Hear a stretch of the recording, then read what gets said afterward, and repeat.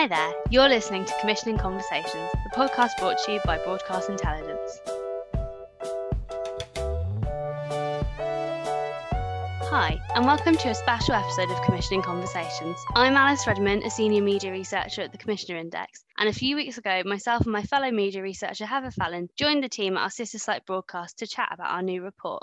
The report, titled Working with the New Streamers, is out now and is an in-depth look at the commissioning strategies of the newest SVOD services, Apple TV+, Disney+, HBO Max and Peacock. In the report, we also talk about a few of the more upcoming streamers, Discovery+, Paramount+, and Star, which is Disney's latest offering.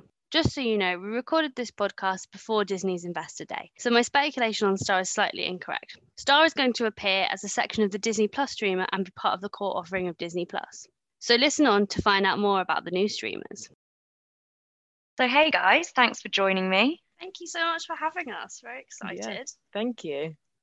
So before we get stuck into things, I thought we would maybe just chat quickly through Broadcast's Commissioner Index, which is something that you guys both work on. And I wondered if before we started, we could have a kind of quick sum up of what you guys do for the site. Commissioner Index pretty much does what it says on the tin and is an index of commissioners. So we cover at the moment the UK, the US and the SVOD market, and we profile commissioners that you need to know about and how to pitch to them. We also interview the commissioners, we collect data on all the latest green lights, and we currently have a programme database of over 18,000 programmes. So that also helps build a bit more of an in-depth understanding of what's going on. So clearly we're in a very different place to when Apple TV, the kind of first SVOD of the new SVODs out of the gate last year. We're in a bit of a different place to when it hit in November of 2019. So I kind of wanted to gather from you guys, how do you think those kind of early predictions have fared from, last year when everything was landing to this time of COVID? How has each kind of player stood up against its predictions before they launched, I guess? Well, I think Apple TV Plus came in making a lot of noise. It spent a reported £6 billion on programming before even launching. And they had a crazy star-studded lineup, and they were definitely in there to make a really big name for themselves. But their kind of core strategy was to have a very boutique curated slate of a small number of originals rather than a large library. And I think that strategy has maybe not served them as well under COVID, purely because they've had to suspend a lot of their programs this year. And I think that that's probably meant that this year's been a little bit tougher than they hoped.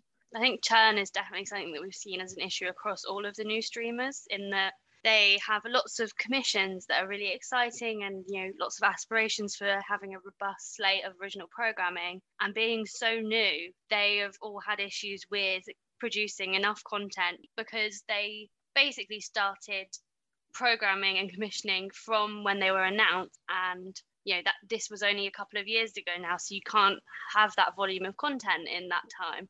But what I think is really interesting is Discovery+, which kind of, we kind of knew something was happening with the Discovery SVOD, which was originally Dplay. But the kind of quietness of the productions they've made for Discovery+, and then them saying it's coming out on January 4th, and we actually already have all of these shows ready and in the bank, I think is quite interesting. Lots of people have watched all of the content on Disney+ now already, because there's the original content, that is, not the archive content, because there's not that much. There wasn't, a huge swath of it at launch. There was just kind of these really nice curated shows that were tentpole and bringing in the subscribers, like The Mandalorian. But in actual fact, you can finish those within a couple of weeks. So Disney launched globally as Europe went into lockdown. That led to a huge uptake in subscribers, obviously. It was a bad time for the world, good time for Disney. How has the pandemic shaped the SVOD market since these new players have joined? If you take kind of Disney and Quibi as two sides of the best of the pandemic and the worst of the pandemic, by Q3 of 2020, Disney had, they had 60 million worldwide subscribers, which was one of their goals for the end of the 2024 fiscal year, was to have a mass between 60 and 90. So they've hit their 2024 target in Q3 of 2020. And what was really good about the Disney Plus thing is that it came out at a time where people wanted that nostalgic comfort viewing. And I think that probably really helped with getting that many subscribers. You know, it's like, you're in a global pandemic, here's this new streaming service, and you can watch all the shows from your childhood. I think that was just such an exciting proposition. And then on the other side of the coin is Quibi, because it didn't manage to survive. I think it's sad that they poured so much money into content, and they got all of these big names and big talent, and because of its proposition was on the go content and no one was on the go, that didn't work. And obviously there's some argument in, was the actual proposition of Quibi flawed from the start? Would anyone have really, even if we had been on the go, would anyone have used it actually? So conveniently, maybe if there hadn't been a global pandemic, maybe it still would have fared the same. But now they get to blame COVID-19.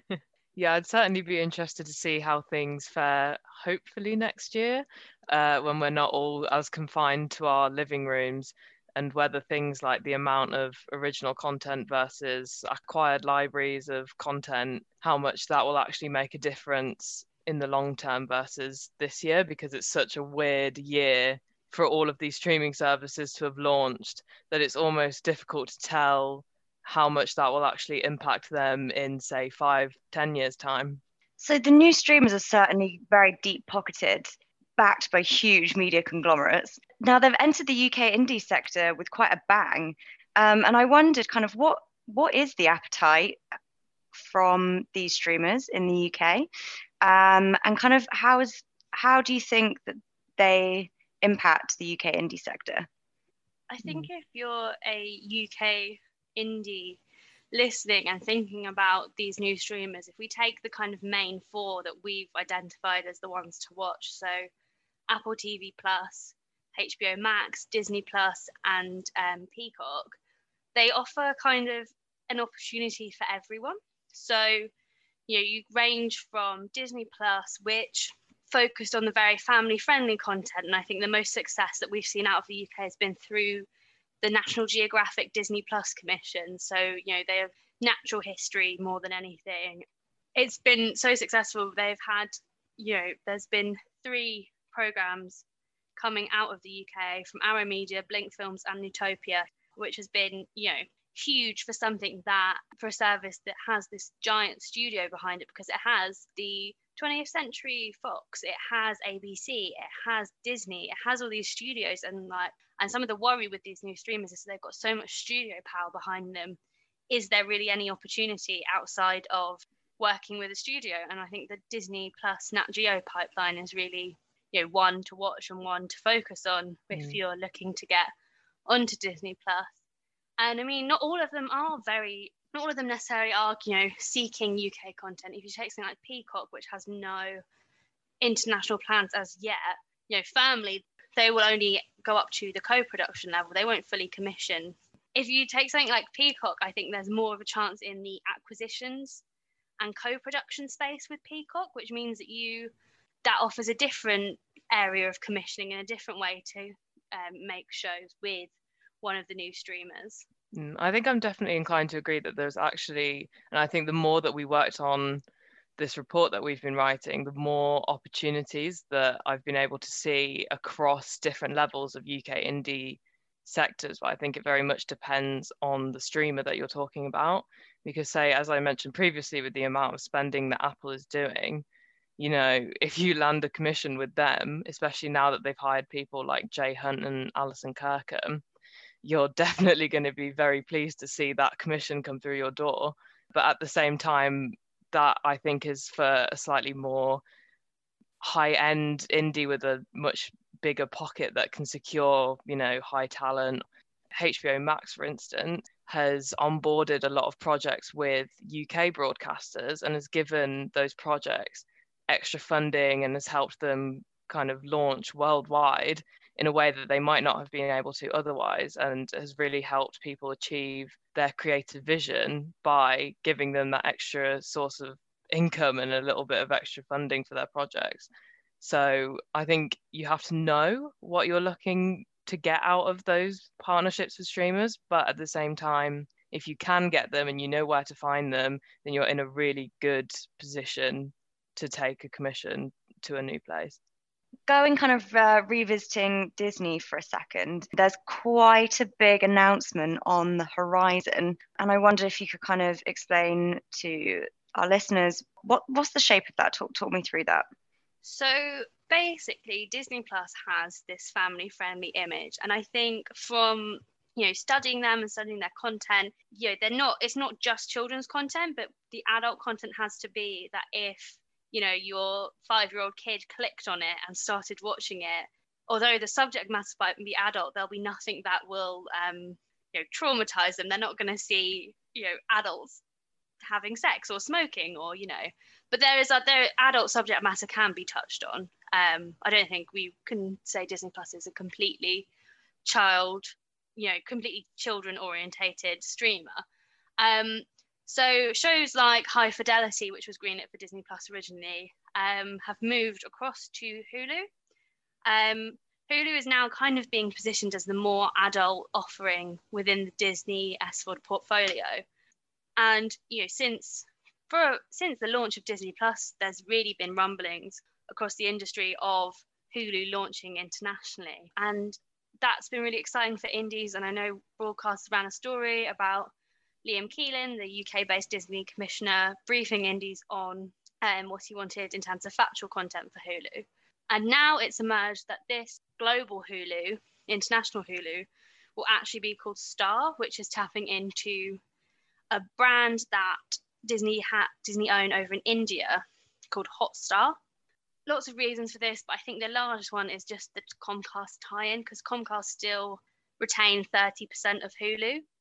Maybe it might be a bit more, but roughly 30% of Hulu. And if they launch international Hulu and that stock rises, when Disney comes to buy it back, that's going to be a far more expensive buyback for Disney. So they're launching Star internationally as the adult offering to Disney Plus. So I predict, obviously we've got this Investor Day coming up, but for me, I predict that Star will basically just be the international Hulu without the Hulu name. And it's going to have the ability to bank on all of the archive shows across ABC and FX and things like that. So, I think a streamer where you can watch Grey's Anatomy and American Horror Story and all of that under one roof that's also linked to your Disney Plus account is going to be a really exciting prospect. And it will mean, I think they'll bundle the service, and it'll probably mean that you get the best of both worlds out of a joint subscription. For me, I feel like that would totally sell me, because Disney Plus as it stands has not really attracted me. But yeah, give me the rest of that stuff and I'm totally here for it. So I think in the UK we watch shows that are from ABC or FX, and because they're acquired by channels, we don't really know where it comes from. Like, I would never look at Grey's Anatomy and think, oh, that's from ABC, until having this job and having that knowledge. But as a standard consumer, I wouldn't have a clue. But if Grey's Anatomy, I'm outing myself as a big Grey's Anatomy fan here, but if it suddenly disappeared off Amazon Prime but was on this Disney streamer, of course I would consider, making the switch. And it's got all this other content offerings that are premium content that people really love over here. American Horror Story is huge over here. I think that's definitely a really exciting proposition. It'd be interesting to see what Disney do with their content deals at the moment, because obviously all of the ABC and FX content is acquired by UK broadcasters now, and I think it'll be really interesting to see how those deals continue, or if we suddenly see all of Disney's content being removed from the likes of Sky and Amazon and Netflix in the UK moving forward. These four that we're talking about mainly today aren't the only streamers that have hit the market in the last sort of 12 months. And we also quickly spoke about Quibi and Discovery Plus. Are there any other ones that are on your radar? Got things like Paramount Plus, which I think is really interesting and something that UK producers should really keep an eye on.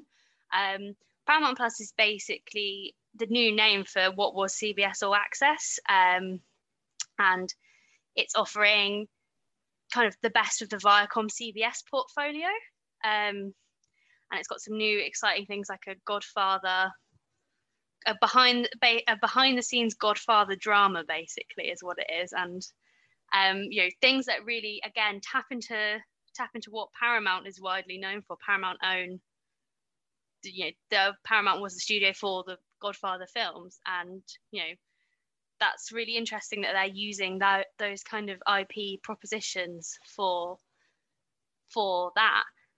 So Heather and Alice, for the UK indie sector, what do you both kind of think is the key thing for people to know about these new streamers?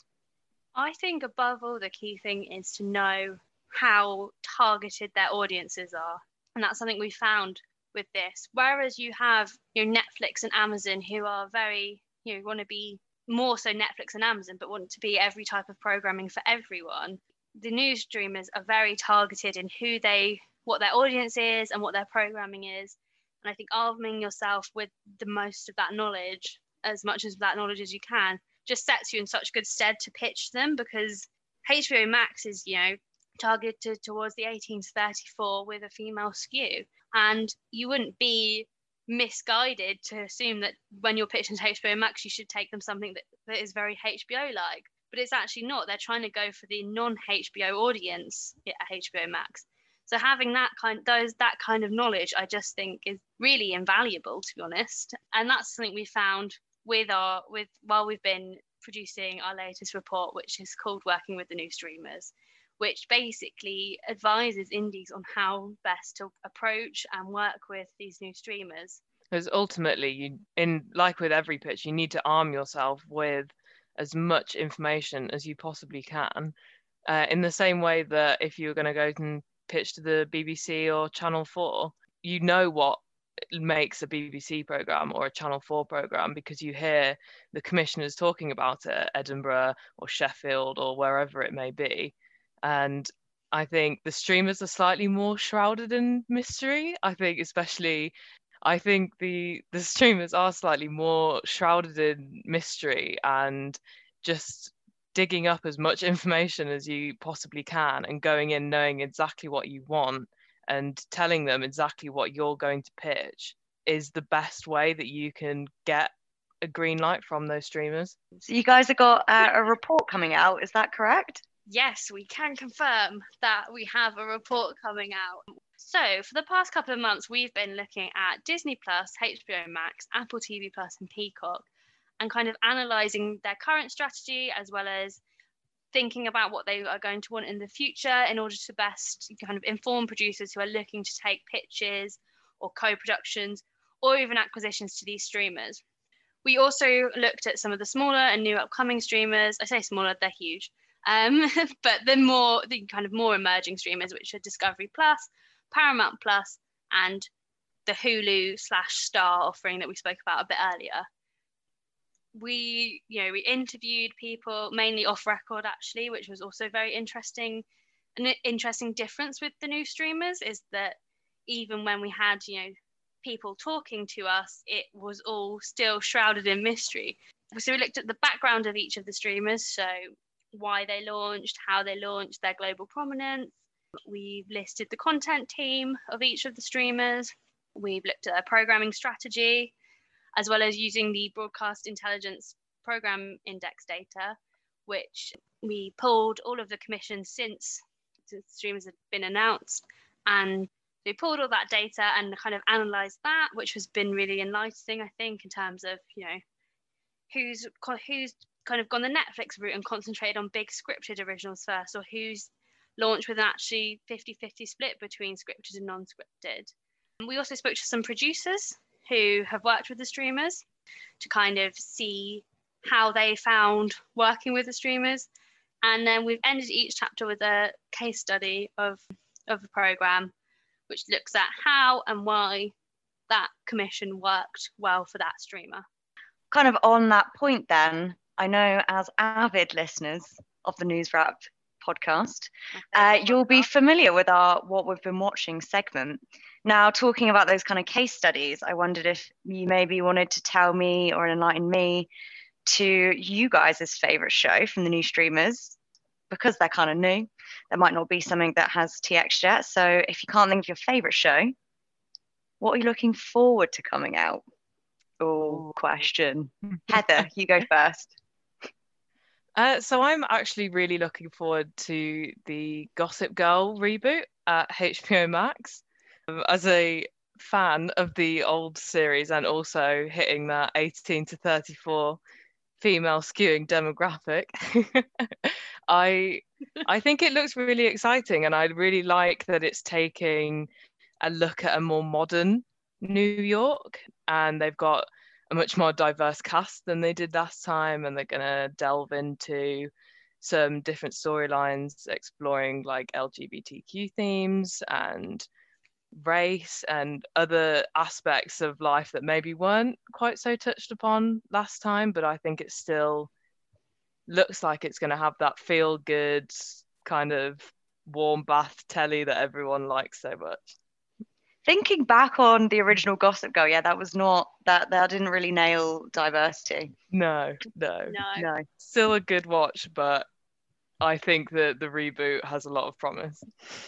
Did you know that Dan was always going to be Gossip Girl from the beginning? People might not know.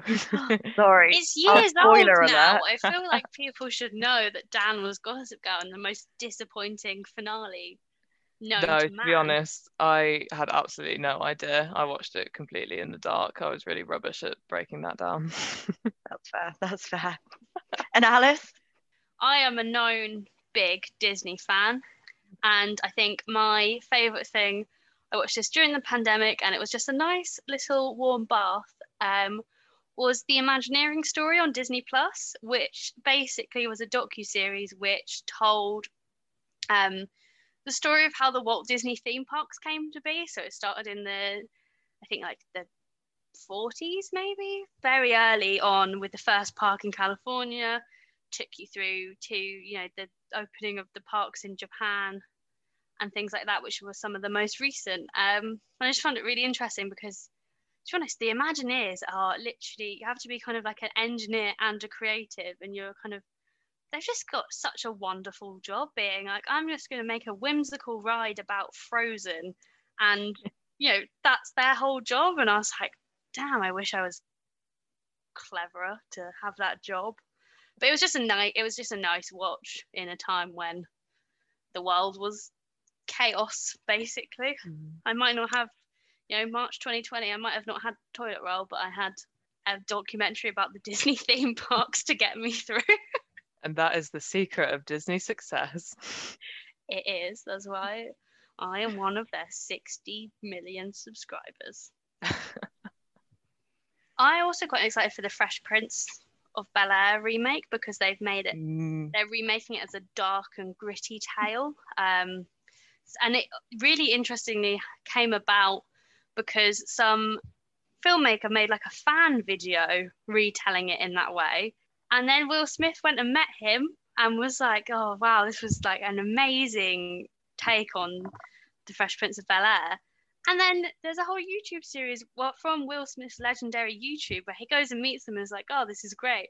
And then 6 months down the line, he's like, I'm calling them to tell them the good news that it's been commissioned by Peacock. So, if you're interested, you can watch that whole commissioning story on YouTube. Yeah, I think if you're going to reboot something, if you're going to use an old piece of established telly and you want to reboot it, then you definitely have to take it on with a 2020 sensibility. You can't just remake an old show that you can feel the age of it. You have to look at how you can make it feel relevant for now.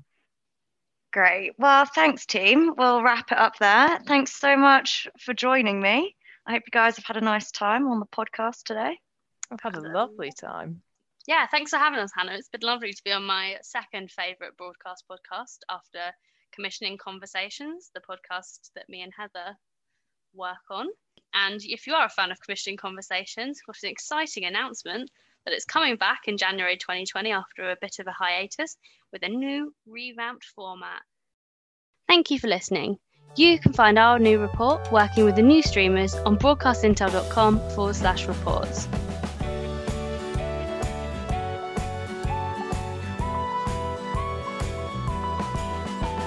We'll be back next week with more, so don't forget to subscribe on Spotify, Apple, Podbean or YouTube.